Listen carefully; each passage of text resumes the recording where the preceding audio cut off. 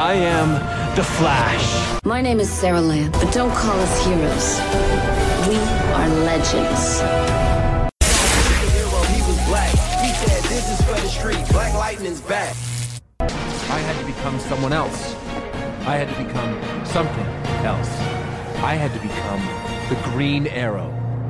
Welcome to CW Superheroes, it's Entertainment Talks podcast for the CW's DC superhero shows Supergirl, Batwoman, Arrow, Flash, Legends of Tomorrow, and Black Lightning. I'm your host Matthew. Joining me today, my co-host is Roberts. How are you today? I'm good. How are you doing? Not too bad. Yep. We're back to give an update podcast for Season 8 of Arrow, the final season, of course. Up to Episode 5. Of course, we did cover the season premiere, so check that out as well if you want to. What do you think of this crazy season of Arrow so far for Season 8? A lot of stuff going on. I mean, Yeah. There's just everything. Always everything going on with this show. Cool. Do you like what's going on at the moment? It's definitely caught my interest. It's just one of those things that there's always just that little hint, that little hit at the end to always make you want to watch the next episode. Mm-hmm. Yeah. I think this has been quite a good season of Arrow so far. I think it's, of the current running seasons of the Arrowverse shows, I think it's probably the best one at the moment, of what we've got at the moment for those. Like in terms of the best season of Arrow, I'd probably have a bit more to think about that, but in terms of the current running seasons of these shows, I think it's done some interesting stuff so far. Really enjoyed it. Really enjoyed what they've been doing with the new young characters, if you want to call them that. Mia, William, Connor, all those sorts of guys and girls. Yeah, let's talk about the most recent cliffhanger, obviously, Lila's betrayal. What do you think is going on there? Because we've seen some of it, but what do you think? Well, I mean, we've seen her working with the Monitor, Mm-hmm. but we don't know what the Monitor is offering her in return for her service. So we know that he's obviously got something going on with Oliver Queen and that he's running errands from him. Yeah. But then he just recently tried to recruit Black Canary, and he says, "You just have to betray Oliver Queen for me." So I don't really know what's going on with all that. Yeah. It's very, very confusing. Yeah, of course with Laurel as well turning down that offer essentially, because Lila basically says to Laurel at the end, like, "Hey, did you want to work with me or whatnot?" And then she shows Diggle and Oliver there. I mean, it must be quite something, because they've really established over however many seasons Lila's been in the show that for her to betray her husband in that sort of way, unless she had some sort of plan B, I mean, he must have been offering something important. Maybe the Monitors mentioned some kind of death to him or something, to her rather, sorry. And that is involved with that. But the Monitor's really kind of been a little bit all over the place with, I guess, his own motivations. Like he said to Laurel, like, if you want to get your Earth 2 back, you're going to have to betray Oliver. We don't quite know what he wanted her to do. Of course, she kind of rejects that, and they all get tranquilized. Is that what they... Tranquilized? Yeah. Tranquilized, yeah. At the end of the episode. Who do you think they actually got tranquilized by? The Monitor himself? Don't know. Probably... I doubt the Monitor. He doesn't really seem like the hands-on type. Probably just somebody we haven't been introduced yet. Although I do like how they're bringing everybody back for this final season. We did get Thea back in one of the episodes. I believe it was Leap of Faith. And so we got Thea back. We got Talia al Ghul back. And then in the Prosnos, we got that Russian guy back, whose name I can't remember off the top of my head. He was the one dude. Let me look him up real quick. Oliver's friend? Yeah, Oliver's friend. Yeah. David Nickel is Anatoly. Yeah, Anatoly. That's it. Yeah. And then for the previews we got for the next coming up episode, we're going to have Paul Blackthorne back, reprising his role. Mm-hmm. Yeah. We knew about that in recent news, but how they explain that is going to be very interesting, because he's been dead for 2 seasons, I want to say. Yeah, 2 seasons. Season 6, I think he died at the end of. Yeah, of course we had Roy back in this episode. As we had him back as, what was his fake name? Jason or something? He's his fake name is Jason. Right. Something that's kind of bugged me a little bit with Roy is that every character has always said to him, like, oh, you've got control of your bloodlust, and then Roy has always said, I've got control of my bloodlust, but he never has had control of it. And even in this episode where Roy goes and brutally starts punching this guy, and then Diggle goes over to him and he goes, you're okay. He's not okay. I never really understood the conversations around Roy's bloodlust, because it's never been really solved, and even if it has been solved and I've forgotten, it's clearly still there. So well, they kind of solved it with Thea and her bloodlust, but they had like some one-off potion that they just used that Kimiko, I think that's her name. I can't. Yeah, that just happened to be guarding it, and so they used it, but that was like the only one. So yeah. But yeah, it always just seems to be the same thing where everyone's like, you're all right with your bloodlust, and then he's not. So I've always been confused about that. But anyway, yeah, the young ones. I've literally written the young ones going back in time. That was a crazy episode. I think that was episode 3, maybe. Zoe, future Zoe gets killed, and then they all go back, and then we've got younger Zoe, so she gets to live, but the older version is gone. So, yeah, what do you think at the end of, I suppose, that episode when we got the bright white flashing, or not flashing, screen? It's almost like a VR game loading screen, and then we go back and they're all just in the past. I thought was very cool. So. Yeah, I mean, it's something interesting going on with that. I imagine that'll get, since this season technically ends when the crisis event is over, we're going to have some kind of resolution on that before then, or at least maybe it'll get resolved whenever they do the first episode of Green Arrow and the Canaries. And however, I mean, they're not even filming that yet, so that's a good year away. Yeah, I think that's supposed to be fall of next year. I think so. Yeah. Yeah, just an update on episodes and things. Mark Guggenheim tweeted out a couple of stuff, and I don't consider these spoilers because the man himself tweeted them out. So take that as what you will. Mark Guggenheim recently said that Green Arrow and the Canaries show will still take place in 2040, which is obviously the future timeline that we've seen.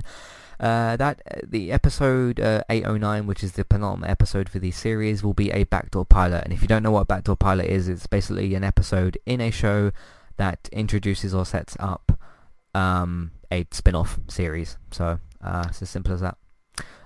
Yeah, I've seen a few of those. They season 8 or 9 of Supernatural, they did a backdoor pilot to some New Orleans-based monster spin-off show that actually got picked up. So. Yeah, they've tried to do that like 3 times and they've never gotten around to it. Yeah, what do you think of Mark actually commenting and saying that show will be in 2040, which means obviously at some point they go, well, Back to the Future. So I mean, that makes perfect sense. I mean, they've spent how many episodes in that future time basically setting up this whole universe, so when they do the pilot, it's really just going to be the start. It's not even going to be like a typical pilot, because it's going to be, we've already established the timeline, we've already established the players, we've already established the characters, we've already established the world. The only real difference is what's going to have changed from this time travel thing, because this is actually the first real consequence that we're going to see outside of Flash with time travel, outside of Baby Sarah getting replaced with Baby Jonathan. Yeah, because in terms of the time travel shows, Flash has been obviously the main one that's done that. So it's interesting that we've gotten it for Arrow as well. But yeah, it's going to be really interesting because with 808 is going to be Arrow's Crisis episode, which I think is episode 4 of the Crisis.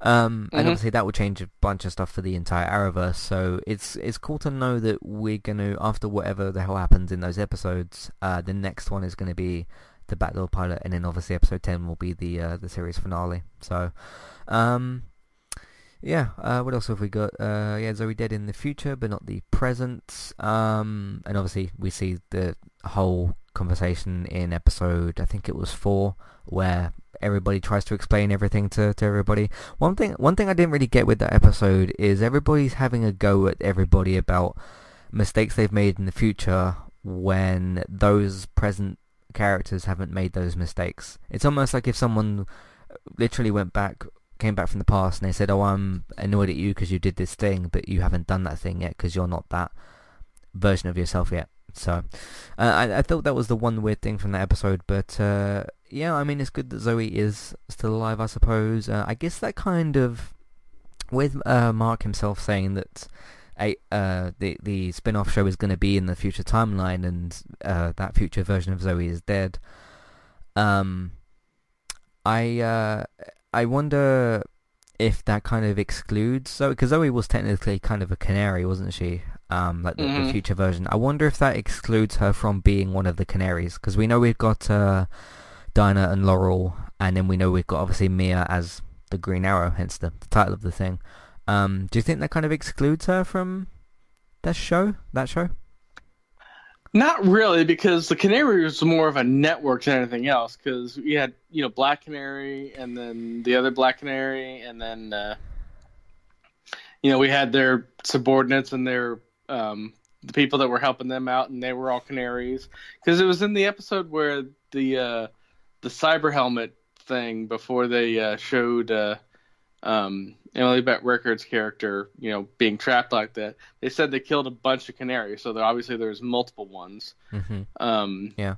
So I don't think that it really just depends on any kind of changes they make with the timeline, or they decide to leave the timeline as is. It's really, until we get that question answered, we're really not going to know.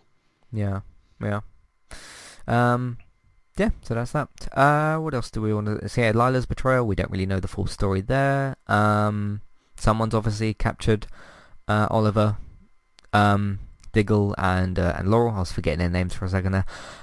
For that, today's sponsor is Kualu. If you'd like to get started with a domain name and a website today, just click on the link in the show notes and that will take you over to Kualu to get started.